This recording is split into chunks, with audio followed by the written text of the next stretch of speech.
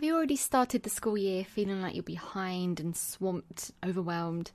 Are you tempted to succumb to the feelings you're having that if you start behind, then you may as well remain behind as it's just too late to catch up now? Well, if that's how you're feeling, this quick quote today will help you adjust your mindset and see things in a different way to ensure that you finish the year right, even if you don't feel like you've started it the right way. So welcome to the Teach on Teach From podcast. I'm Katie, I'm a teacher from London, and this podcast is all about helping you be the best teacher that you can be through personal development. I put out episodes twice a week, every Sunday and Wednesday. Sundays we tend to delve a bit deeper into a topic and come up with steps for you to implement. And on Wednesdays we are doing quick quotes as short boosts of encouragement to give you something to think about as you go through your week. This is a community that we're building to support one another.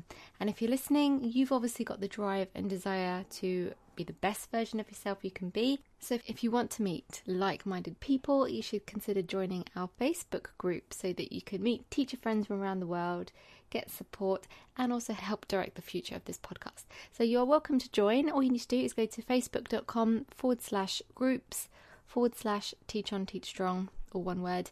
And there are 3 questions that you need to answer as well.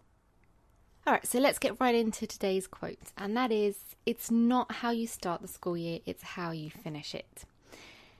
So you're probably heading back to school if you haven't already, and there can be a lot of pressure on how to start the year off. And as I was reflecting on the previous episode 91, which is all about 7 tips for getting ahead as a teacher, I shared lots of things that you can do to start the year on the right foot. But then I started thinking of those of you who've already started and might already be feeling behind because there is a lot of pressure to start the right way. And if you don't get off on the right foot, you might think, oh, there's no point now. I haven't managed to get organised, so I guess I'll just wait till next year and just ride this out.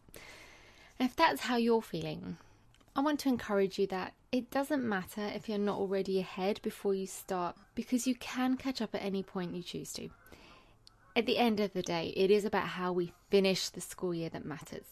So are your students happy? Have they shown growth? Have they learned something from you? Are you a better teacher than you were at the start? These are the kinds of things that really matter. So if you are stressing out already because you don't feel like you've gotten ahead or started the year off as you wanted, it's perfectly okay. Do what you can do and just keep focused on what matters most, and adopt any tips that you come across that are going to save you time and stress, because those will actually help you get ahead even in the midst of a stressful season. So I hope that helps. I hope you have a fantastic start to the school year if you are starting around now, and keep on teaching on and teaching strong. And I'll catch you next time.